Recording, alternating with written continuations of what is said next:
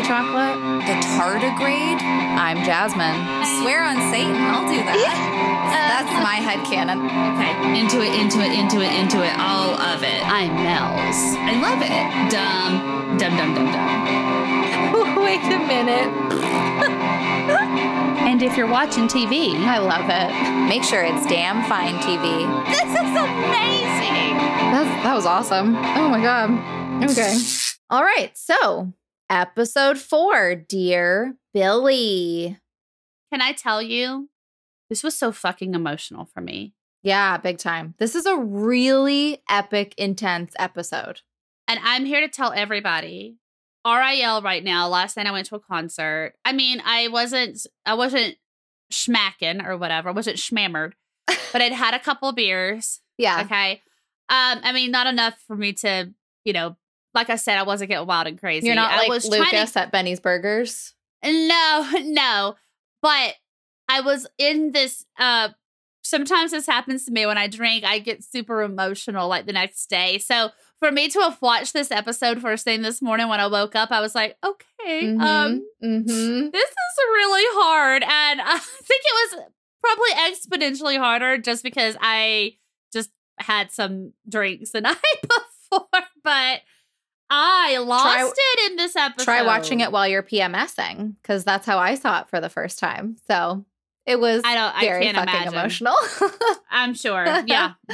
I mean, it's going to be emotional regardless. And obviously, I think overall we're talking about what happens with Max, but even the escape with Hopper, that goes from being adrenaline pumping, high octane, action to really fucking devastating. There's so much. There's everything with Max.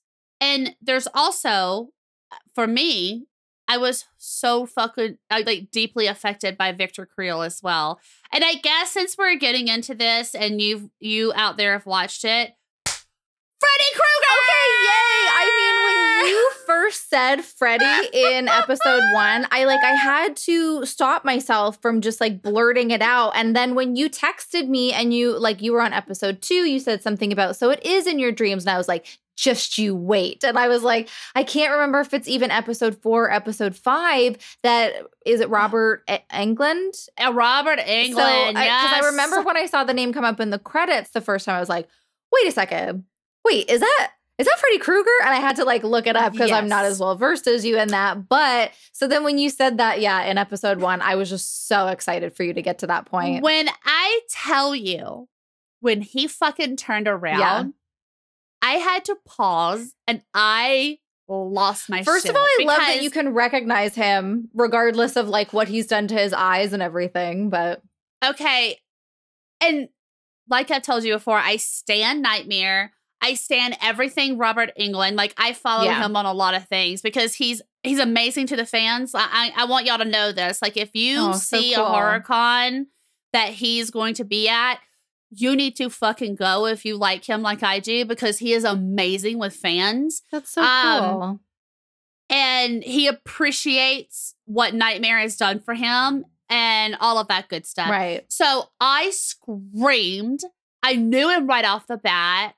I'm not going to lie, before he turned around with some of the talking, I was like, I know this person. But because I was thinking to myself, I was like, that can't be Freddy Krueger. Because I'm thinking to myself, how did Stranger Things get Robert Englund? I know. So huge, right? And when he turned around, I was like, holy shit. Fucking loved it. Okay, so anyway, there's my fangirl. I won't fangirl anymore about it, but it was amazing. I'm so glad it happened in episode 4 because I was just really stoked for you to get to that point. I knew that would be a big thing for you. So yeah, I mean, let's talk about Victor Creel and Robin and Nancy. That would be great.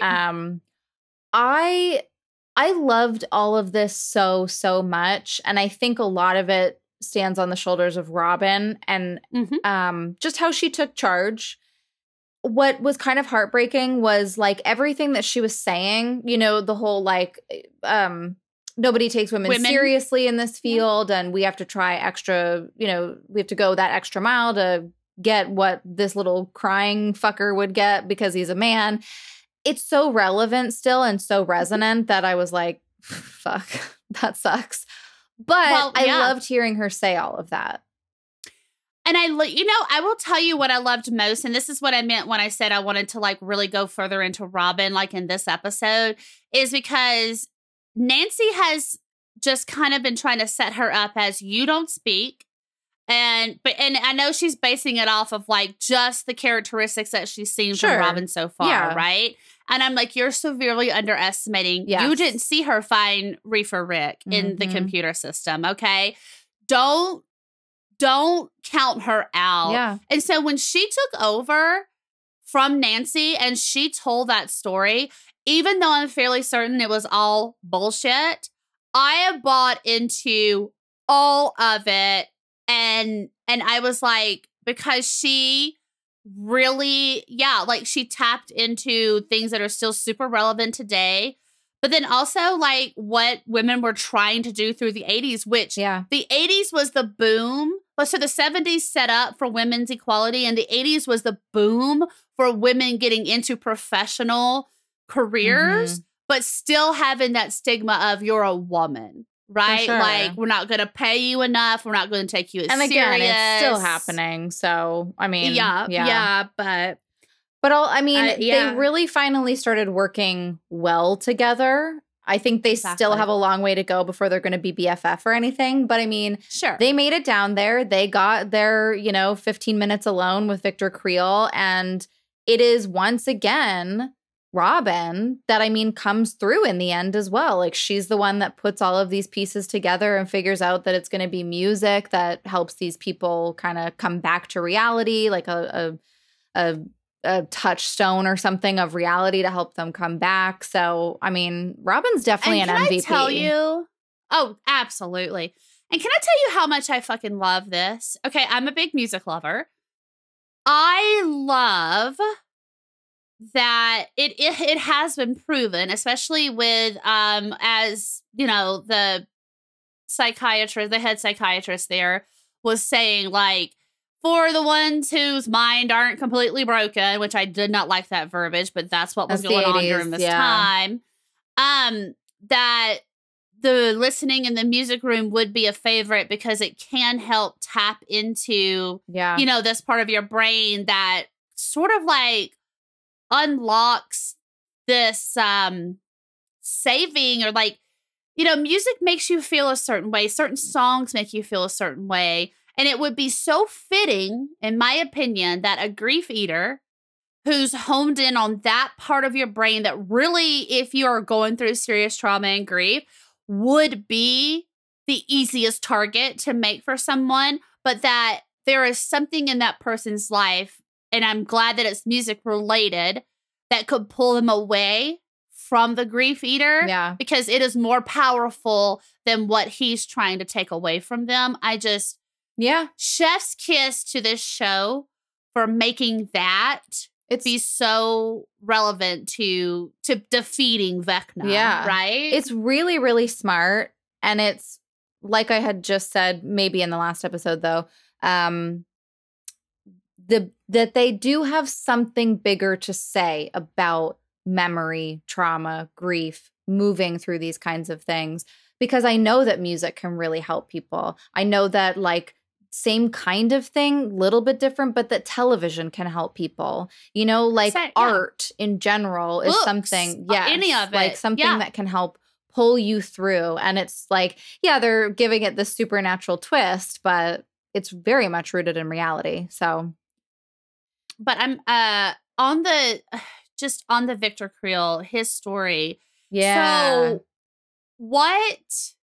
Obviously, we find out, because we can tell in the Upside Down that Vecna's headquarters or whatever, is on the not Upside Down, this house, which I am going towards. They need to blow this house up, or like they need to get into this house to get into what it is about Vecna in this house, right?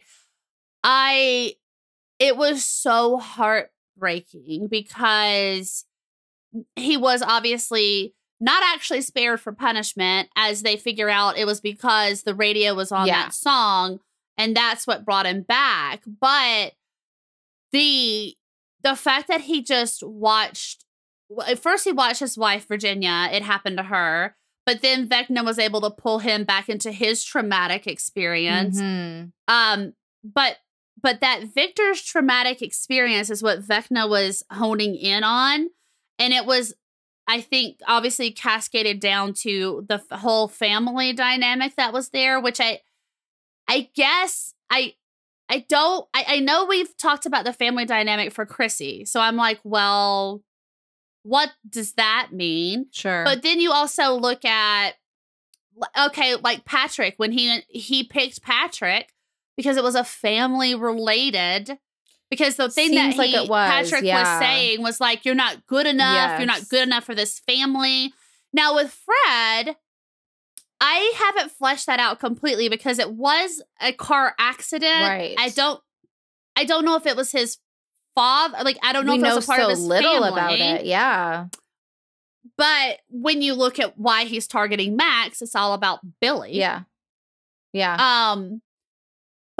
But then with Victor talking to them and then he wanted to complete suicide because he wanted to be with them, and the way he crumpled up and was singing the Ella Fitzgerald song, I was like, this is masterclass acting and storytelling right here, though, because he's 70 years old now. So if you were to tell him, oh my God, you were saved because that angel was actually music, at this point, I don't think you're going to be able to tap into him with that. I don't He's know. He's going to always feel like it's punishment. Yeah.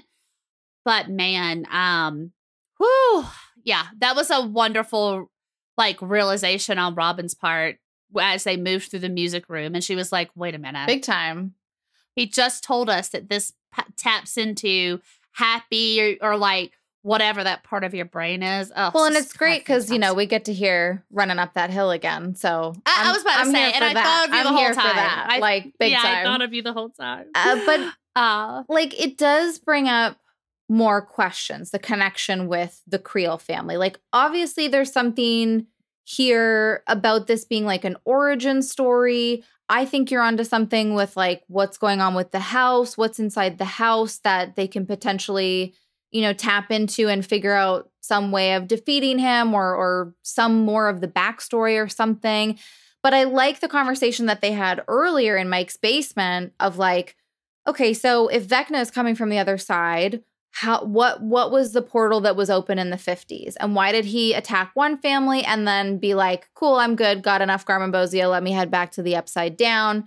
And then, why is he coming through now if the gate has also supposedly been closed by Joyce and by Elle, multiple times? I mean, we know that these upside down creatures tend to just, find their way back like a bad virus, as we heard it, Sure. being described as. But I like that they're asking these questions and setting up, all of these little mysteries, and they're not just spoon feeding us some origin story for this guy without, being there's more to this for sure. So, well, it makes me wonder, at some point in time, I hope we get more about the house, because at some point in time, it makes me wonder if these families were in this house or these.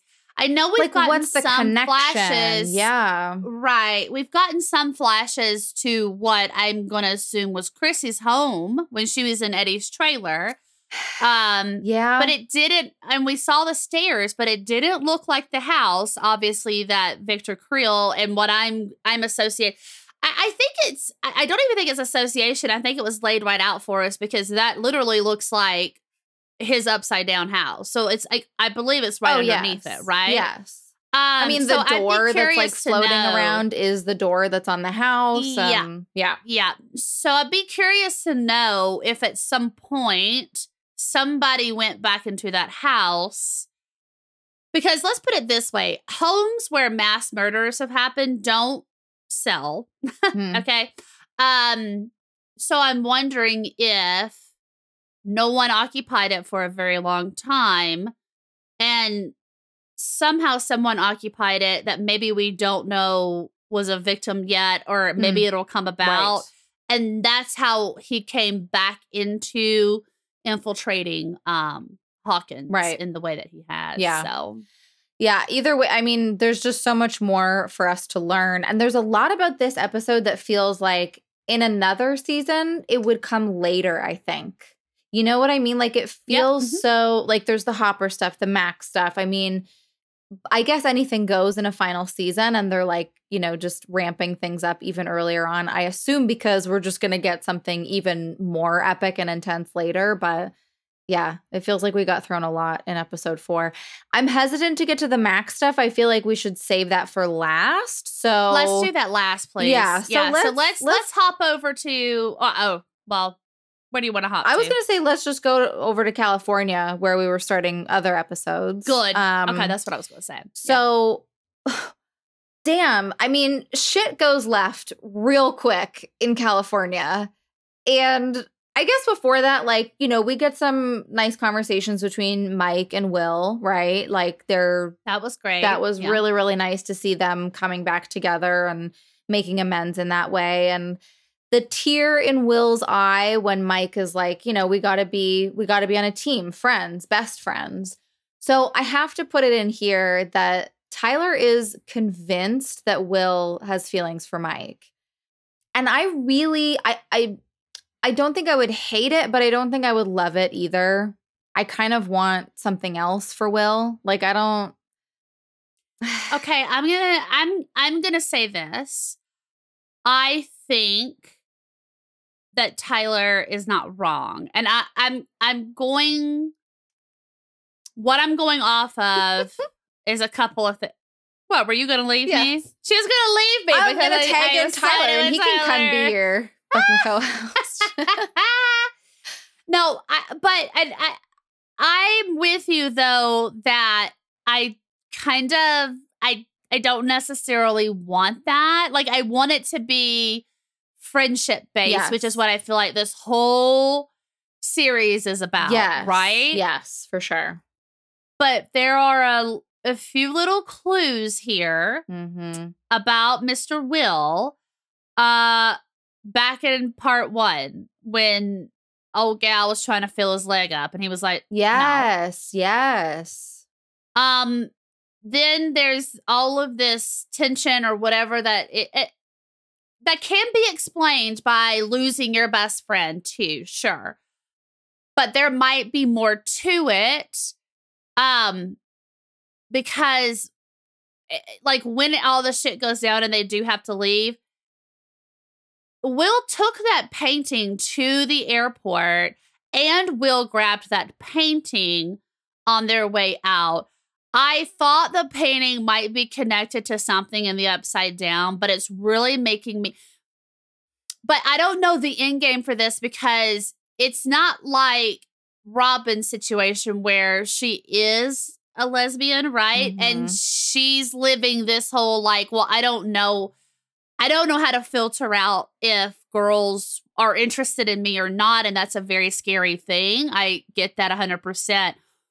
That feels weird for that to be the story that Will would be like, well, I'm just going to be cool with telling Mike that I have feelings for him, even though he's clearly dating Elle and will probably not reciprocate that feeling. So I don't know why, unless he just wants to come clean to him or whatever it may be, but like why that would be the choice for Will. Yeah.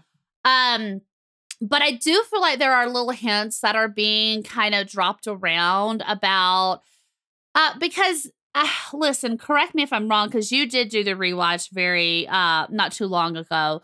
Wasn't there something that came around with Will and maybe Mike, but where something was said to insinuate that Will doesn't like girls or something like that? The thing is, we're all moving on to relationships and you're not. I don't know. It's the same conversation in which Mike was like, what did you think we were going to do? Play board games for the rest of our lives? Like, we're growing up, you know, I'm sorry you don't like he says something like, I'm sorry you're not interested in dating, or I'm sorry you don't like girls or something like that. That's what it is. But the thing for me has always been like, I'm obviously not going to have any fucking issue if Will turns out to be bi, gay, whatever he wants to be. I'm here for it. But like that conversation to me has always played more like Will was in the upside down for a bunch of time and was emotionally sort of stunted, and he's not ready to move into that fate. Also, like, we all develop at different ages. Like, not all of us want to be dating as soon as we hit 13, you know? So I think it's ambiguous enough. I agree, but I feel like maybe for someone to reach, so like for Tyler to reach that conclusion, there have been a few little context clues that have dropped in, where, and also especially with Elle in the letter to Mike saying maybe it's a girl. You know, where I kind of was like, Will is acting does that have weird. To be right. Yeah. But does that have to be like that? I don't know. No, I don't know. I don't know either. So, but I'm happy that, you know, they're back on the same page. They're going to be better friends to one another, and couldn't come at a better time because they all need to stick together at this point, because I guess the feds came after them, or like the people that don't believe that Elle is, you know, going to use her powers for good or whatever. Right. The one guard is such a boss. Like, I was so happy that they had him as protection. I shoot, you run. He took total control, and it killed. Well, I mean, it broke my heart when he didn't make it. I know. Because he was going to give that information to them, like everything about Nina and everything about, you know, whatever. I was very scared during that. I'm going to tell everybody I don't like guns. It happened so quickly too, like out of and nowhere. That is what is scary. Yes. And I'm trying to not get into like current climate in especially the States. I feel like it's worse here than other places. But this right here should show everyone that how powerful military grade guns are. Look at the damage they did with those. And they were busting into a civilian home and doing that. Yeah. So I'm just going to leave it at that. I'm not going to say anything else, but I feel like this was a great illustration of why a civilian doesn't need a weapon like that, because look at the damage it did. Yeah. 100%. I mean, I'm thankful that none of the boys got hurt in that. Yeah. You know, I mean, both of the protection guys that were there did get shot, you know, and everything, but I just look at the damage that those, and there were so fucking many of them. I know. I was just for what purpose too, right? Like, what did they think they were taking on? Yeah. But they got out of there, so that's great. And Argyle has unfortunately found himself at the center of something he probably wishes he had never stumbled upon. Pass the Dutchie on the left one side. Yes, so good. Listen, he was in a different fucking vibe when he arrived at the Byers house. And I loved hearing him say, not cool. Party over here without Party telling at Byers? Me. Not cool, man. I fucking love Argyle. And then the way they're like, drive! And he's like, okay. Oh, right, yeah. I swear. I love Argyle. Yeah. If they're ending back up in Hawkins, I don't know what's happening. And I don't know what's going to happen from here, but please take Argyle with you. Just have him along for the ride. Please. Yeah. But. Well, should we head? What else happens in Hawkins? I think it's just the Max stuff. So maybe let's not head to Hawkins. Let's head to Russia. Let's talk about Joyce. Let's go to Russia. Russia, and then Alaska, I think will be good to cover before we get into Max. Alaska, Russia. Yeah, I keep honestly getting them confused. At one point, I was like, is Hopper not even in Russia? Like, is he actually in Alaska? I don't know. It was a whole thing. Well, I mean, according to one of the political people here in the States, she claims that she can see Russia from her home in Alaska. So from her backyard. Yeah, I know. From her backyard. Yeah. So I love that they get out of the plane, though, and the first thing Murray says is, Jesus, this is spring. I mean, I would not like that rude awakening either. Like, no, thank you. Hell no. This whole thing though, I love this twist because otherwise it was going to be too easy, quote unquote. Yeah. So, and there was that whole setup of like, Yuri is a smuggler. Can we even trust him? No, we can't.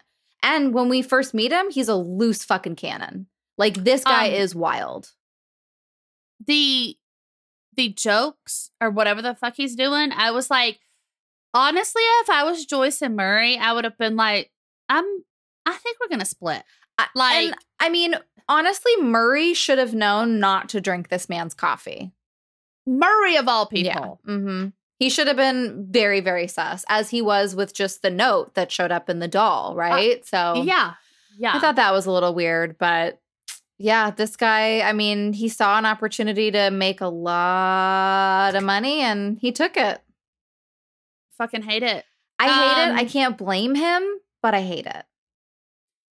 I mean, yeah, we are dealing in the world of, okay, you might need to refresh me on this.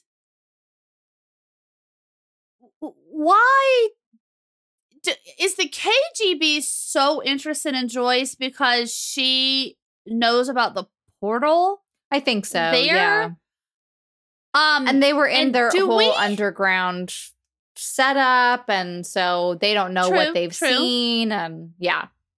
And did we actually know why Russia is even involved in this? Because I feel like I was under the impression this was around the time of Chernobyl, so I was like, well, does it have something to do with like nuclear powers and stuff? Like, I remember distinctly thinking this at the end of season 3, so did I miss something? I could be totally wrong. The way that I've read it is always that this is like the Stranger Things universe, kind of the Cold War, of the competing interests just of America and Russia. That was such a thing in the 80s that's just like what they're mining from, like that part of, you know, history and popular culture, and they're just kind of spinning it in their own way. But okay, so obviously Russia then is aware of the super top secret supernatural stuff because that portal goes to Russia. So it's just, I don't know. I need to obviously refresh myself on this because the whole time with Hopper, I'm not going to lie, I keep thinking to myself, what the fuck are you doing in Russia? So we didn't talk about this, I guess, in episode 2 or 3, but how does, so he did portal to Russia. How does he get to Russia? Is my question. That's what I'm saying. Like, why is that? Was that portal? Just the part that we didn't see? Like, because the underground facility was a Russian facility, so he could have still just been in Hawkins, which I kind of think he was still in Hawkins. And then the part that we didn't see was him being captured and sent to Russia. Okay. But, and yeah. Totally could be. I guess that's where all my confusion is coming in, to where I'm like, what? How? I don't know. How does any of this work? Yeah.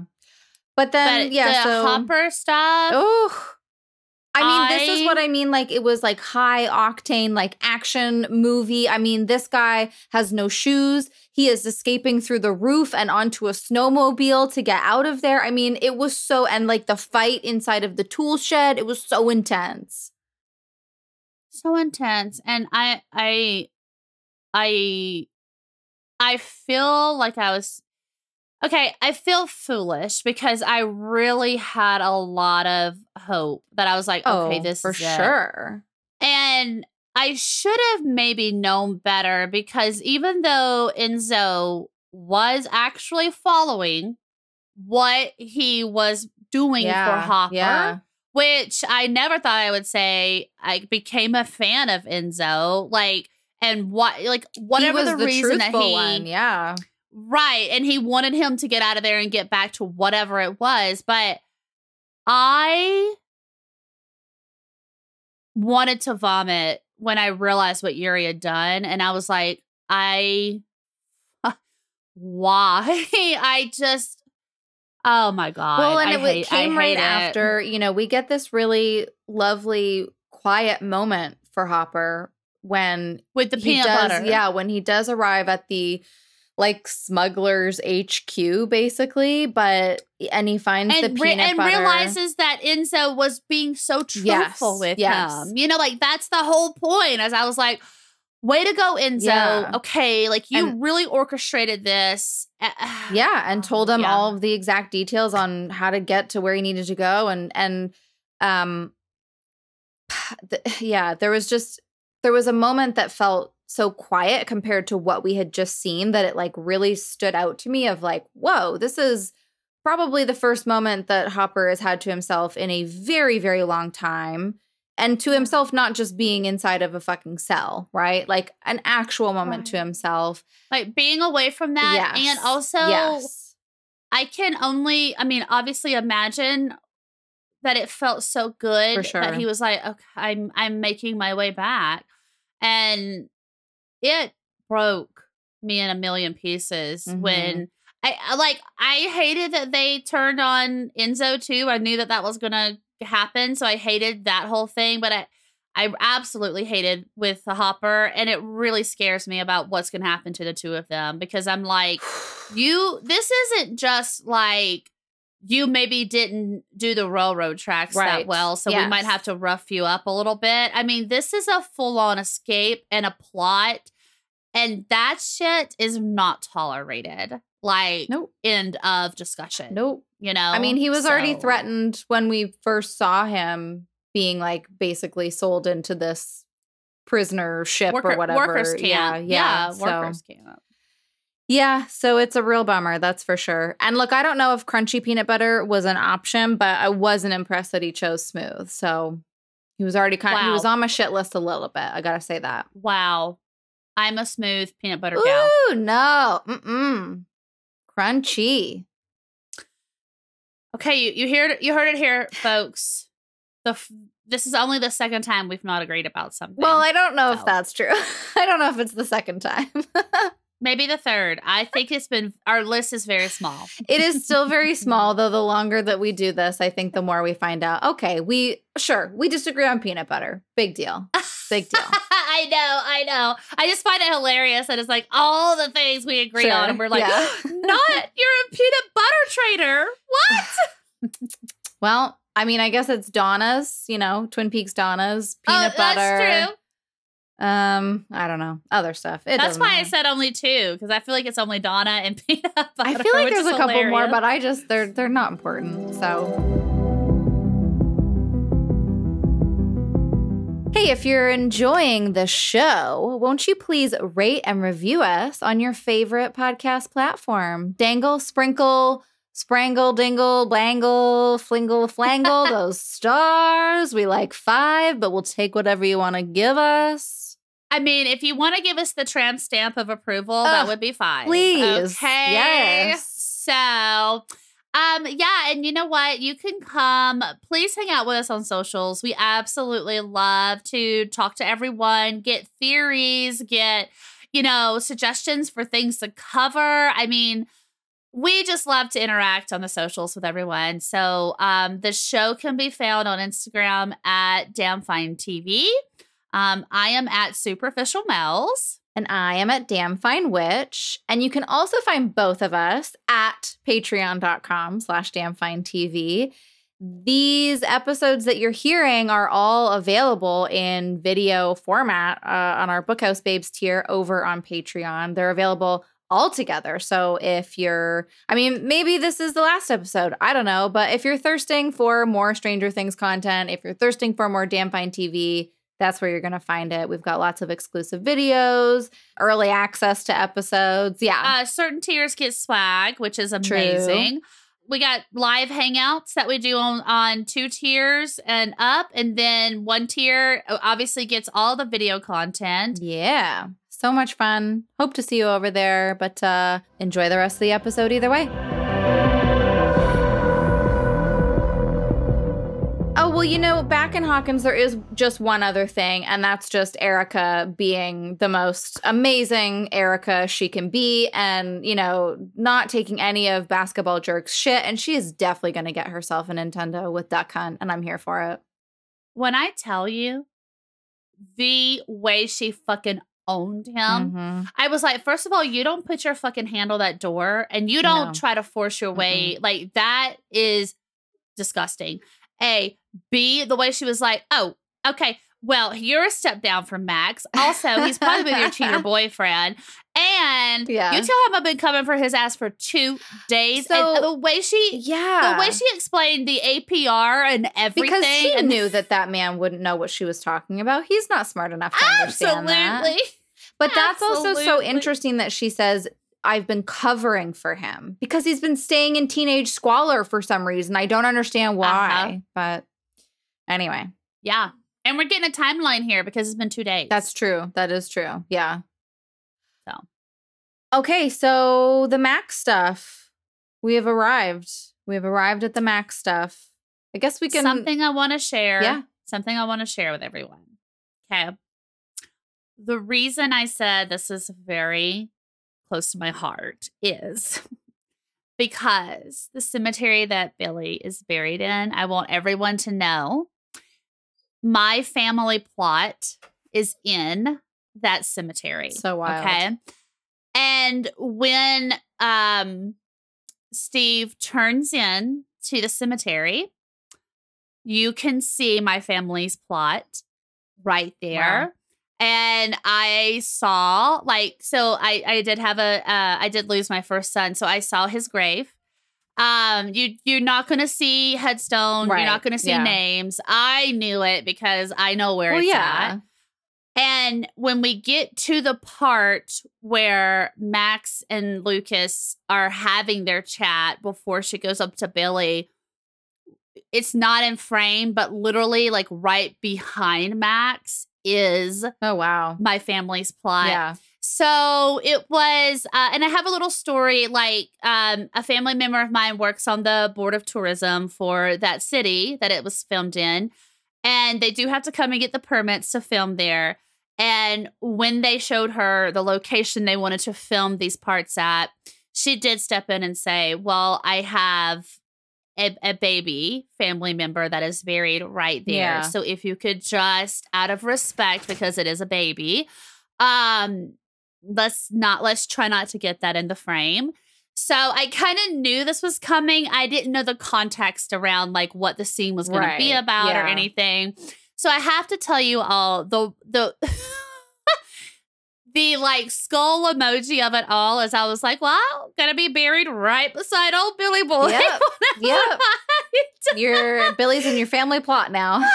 Billy's right across from my family plot. But which is just wild. I mean, you know. It's wild. Yeah. It really is. So, but I want to say right off the bat, her writing the letters, gosh, all of it. Just the fact that she's kind of, I feel like they know without Elle, they don't have it fleshed out with how they're going to do anything. Yeah.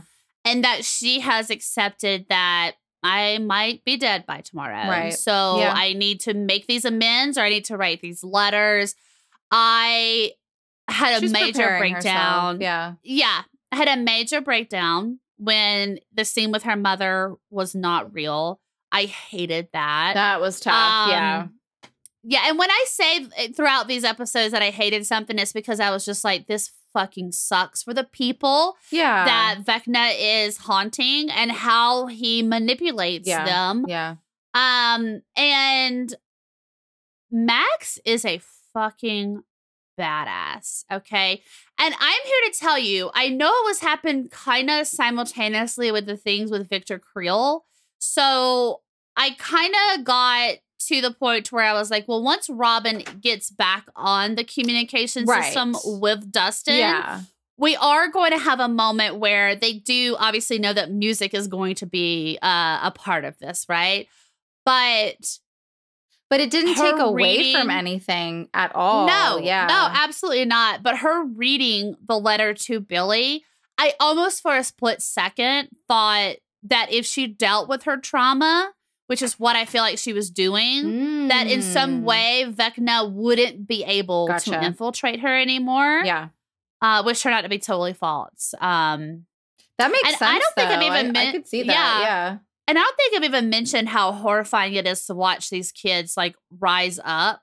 Like, you know, in all of this. I love the effect. It's so good. I love it. It's horrifying, though, because, I mean, we saw it with Chrissy and Fred. Like, poor Fred. Nobody actually saw it happen to him. But and they're just suspended in air. Like, like, if I were Dustin and Steve and everybody, too, you know, I'd be like, shit, okay. Like, she's levitating. Freaky. Yeah, it's super levitating. Freaky. Well, I want to go back to the letters for a minute because Max frames it as them being a failsafe, which is very strange language to me because how would these possibly be a failsafe? So I don't know if that was like an error in dialogue, if that's like showing that Max is like not understanding what she's saying or something, but like how is it a failsafe? I think it's a failsafe to protect people like Eddie.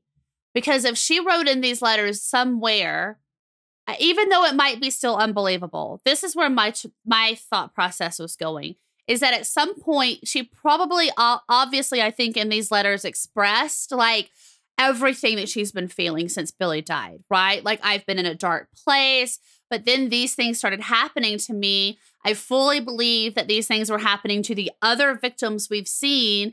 And if this is what it is or whatever, like people that are around aren't really responding. Now, I say all that to say, is a local police department going to buy it? No. But perhaps the failsafe in that is that somewhere in these letters, she has made mention of the similarities between her and the other victims, like headaches, nosebleeds, whatever. So perhaps could be some type of failsafe where...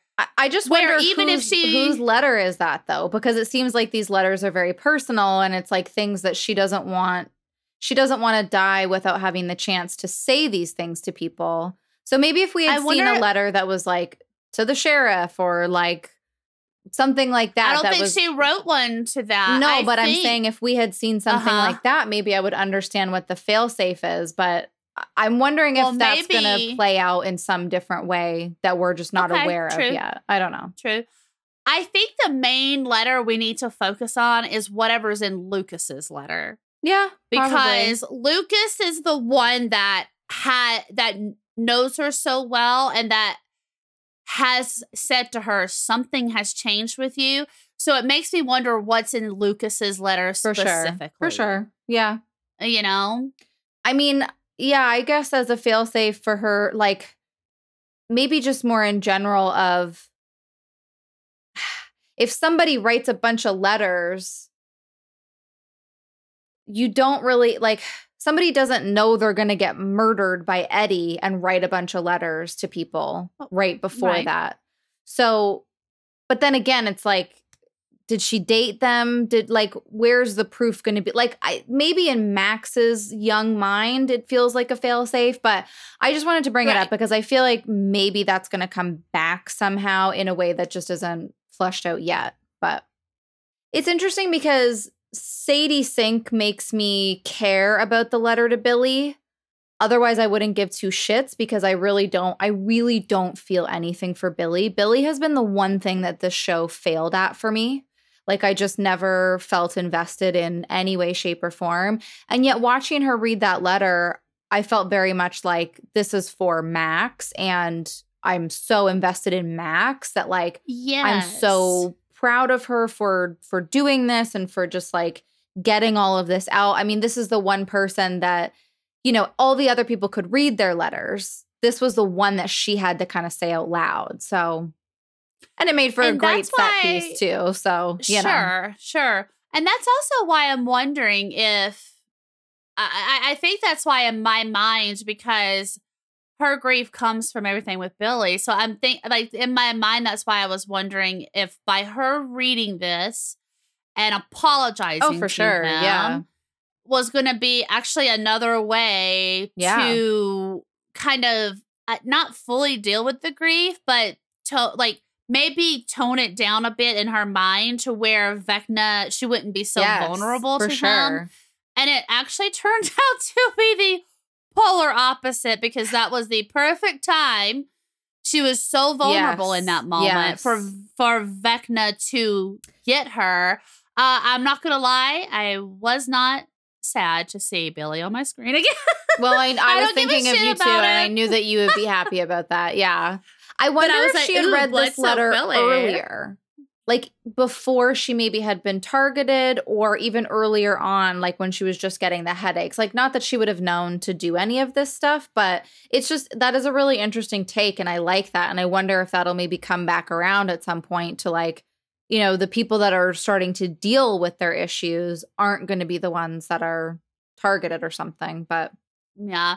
so It's interesting some of the things she put in the letter, though, that made me, you're going to hate me for this, but did make my hatred for Billy lessen slightly. Okay, I know. I'm getting the look. Again, get the video. You can see the look. Let me explain what I mean by that. Is because Billy really did try to turn himself around in the final moments, right, of like what was happening. Okay, okay, I know, girl, just but hear me low out. bar. You're pretty much Very fucking low. dead, and you're like, I'm gonna be better. No, I know, but he did take the sacrifice. Yes. So Nobody can take that away these from him. That kids- is true. Yeah. Right. So these kids would like be safe. And she does put that in her letter to him. Mm-hmm. And I found Mhm. that really interesting that she says, basically outlines all the terribleness about him, which is true, but that it's the sandwich that we talk about, right? And then but she put the kind of good stuff in the middle there where she was like, but no one's ever going to know that Right. that you're Yeah. the reason Elle's still here. I'm still here. Yep. So I Well, couldn't help and again, but like- be emotional in that. Yeah, and again, I think it's more from Max's perspective. Like, I still don't It give, is. I still do not care about Billy, but I'm so here for Max's journey through that. And, you Yeah, know, that's yeah. what she's feeling. So I can't take that away from her. That's what her truth is. And I love the fact that in the letter she says, but I know that's stupid because you hated me and I hated you. And I was like, great, thank you. At least we are, See? you know, saying that, right? Like, at least we're What'd I not tell you about the pretending that they sandwich? had, exactly, that they had this like beautiful relationship or something. So. Yeah. And let's face it, I mean, it's still her stepbrother. He still died in a super fucking horrifying way. And of course you're going to have trauma from that. How could you not? Like, you'd have to be kind of inhuman not to. So. And I think I got a better reading also on, because I said in part 1 that I didn't quite understand the level of grief that she was having for him. Sure. I want to revisit my statement about that because now I feel like I understand it better with she's not only got grief, but I feel like it's a slight bit of guilt Sure. wrapped up in that Yes. because it was to save her who they did not have a even remotely great or cohesive Okay. relationship. So the only one that it doesn't make sense with right now is Chrissy. But what if there's some sort of survivor's guilt within all of this? Like, Because look at Fred. Victor, Max. Uh-huh. We don't Now, know does it about make Patrick, sense for Patrick? but we don't know the might Patrick see. and the Chrissy. You know, we don't know much further into their Yeah. backstories. But maybe that's part of it. I don't know. Maybe Elle know. also has some sort of survivor's guilt because of the opening sequence, and yeah. So then, yeah, Max is in like basically, I don't know, Vecna's The Upside HQ. Down, I guess. Yeah, like I don't I'm like, here to is tell it his y'all- mind space? Like, because we see I that don't he's know, kind of but- like cocooning these people. Which Oh, is that kind was of similar awful. to how we once saw Will and Barb, probably way back in season 1, but theirs was more like Yeah. a sticky spider web kind of thing. These are like vines or something, but the Tentacle vines or tentacles, whatever. yeah, the things that go into his, tramp stamp of power or whatever. Tramp stamp of power. I love that. I'm adopting that into real life too. I'm here to tell y'all that I love the Upside Down. Yeah. Okay, and I'm sure I'm not. This I'm space sure I'm not the looks only so one. Cool.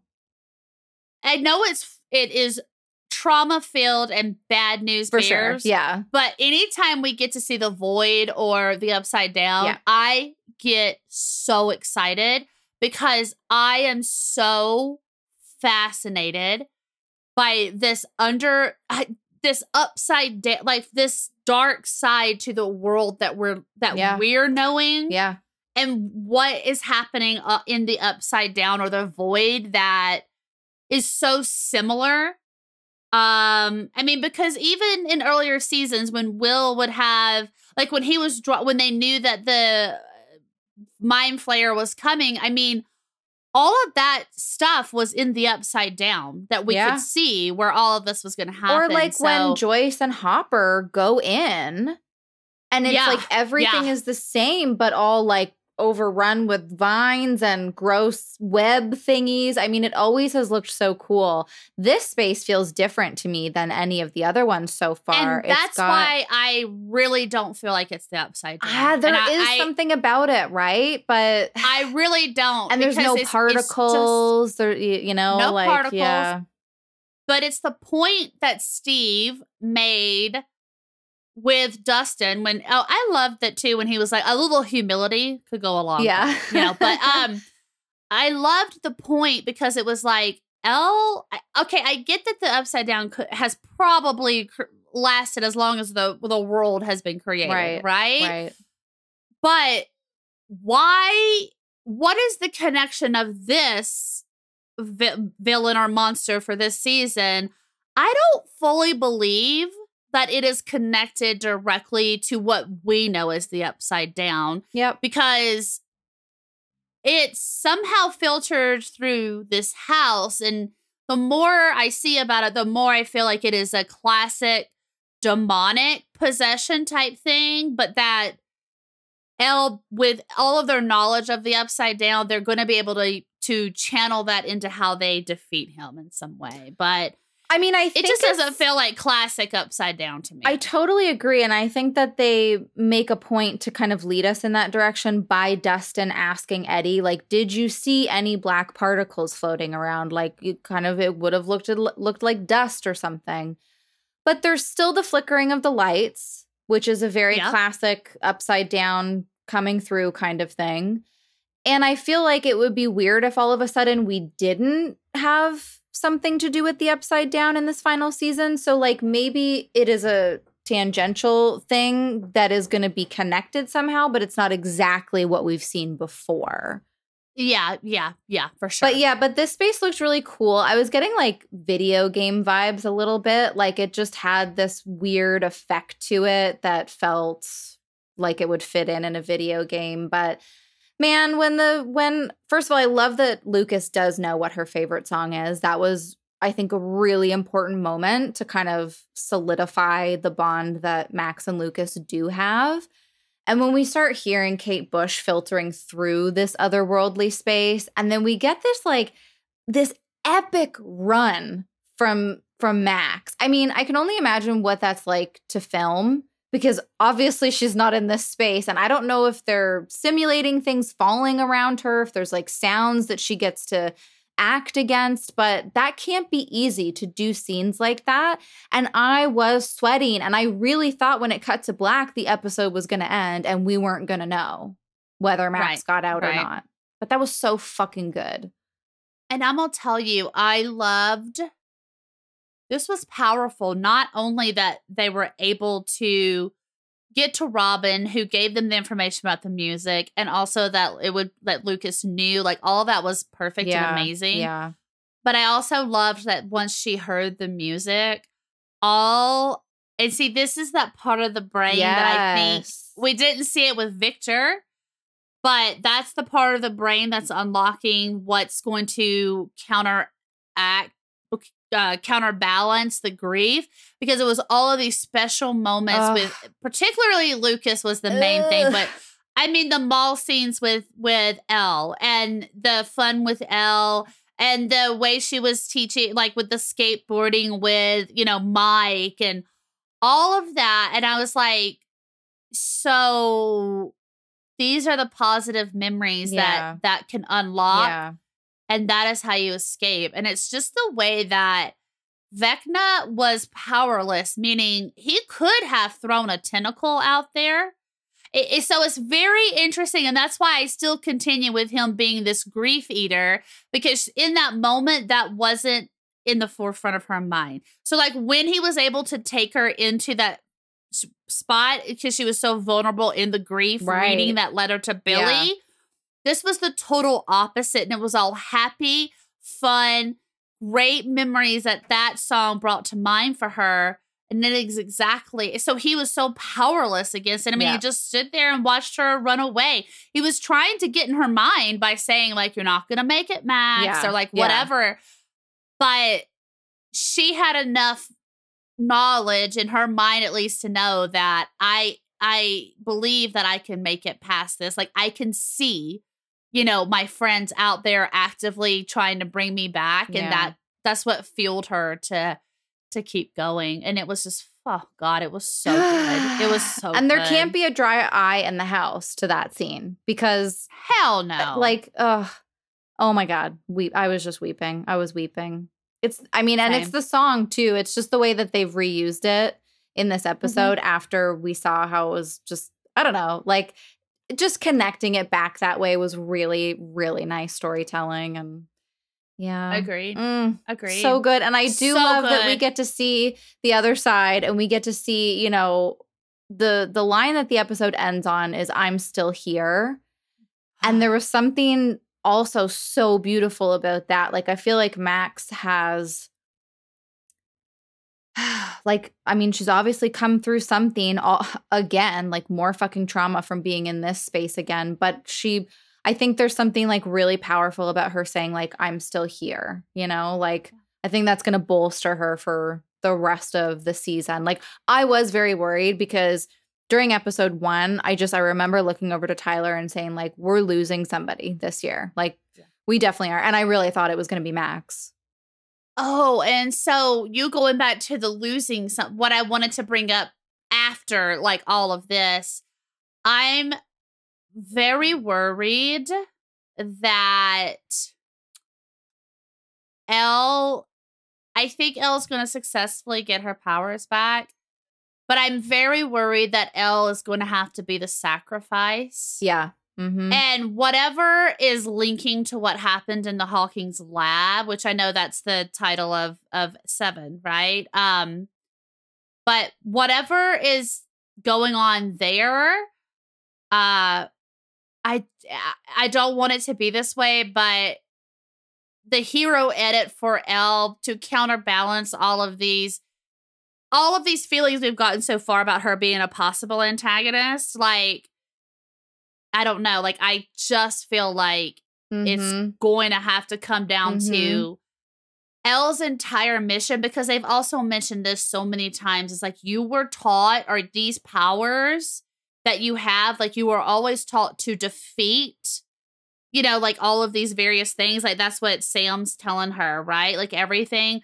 So I'm like, if this is the big bad that maybe is just like the ultimate, like, World 10 and Mario Brothers, you know what I mean? Like the big Koopa at the end. Yeah.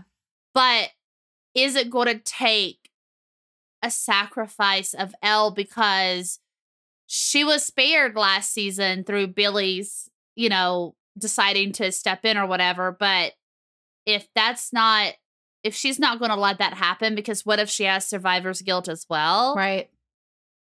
Yeah, I mean, I know. Wouldn't it just be like so fucking tragically poetic that Hopper makes it back, but something happens to Elle? Yeah. And I mean, I feel like that's the way to end, like, for a show like this, because Elle escaped. Elle has had opportunities afforded to her that she would have never had. I mean, she made a group of friends. She had a boyfriend. She went to school. Her grammar's getting better. Yeah. I mean, like, just feels like the natural progression of a character that Elle's rooted in to begin with, like a lab experiment. Yeah. For her to be what so ends sad. it all. I hate it. There is another way to look at this, though, that we maybe don't lose anybody in the like core cast, because the Duffer Brothers might be more interested in telling that story about friendship and in telling that story about how we move through things like grief and trauma. And maybe the ending is one that's like pretty happy overall, because that's the emotion that they're trying to sell us most of all, right? Like, yeah. And I would hope for that as well. I mean, I really would, but I don't know. But you never know. But maybe their big thing was the Hopper stuff in season 3, and I don't know. Yeah. But I don't know. Alexi was also a sad death. I was very sad when we lost Alexi last season, so, you know.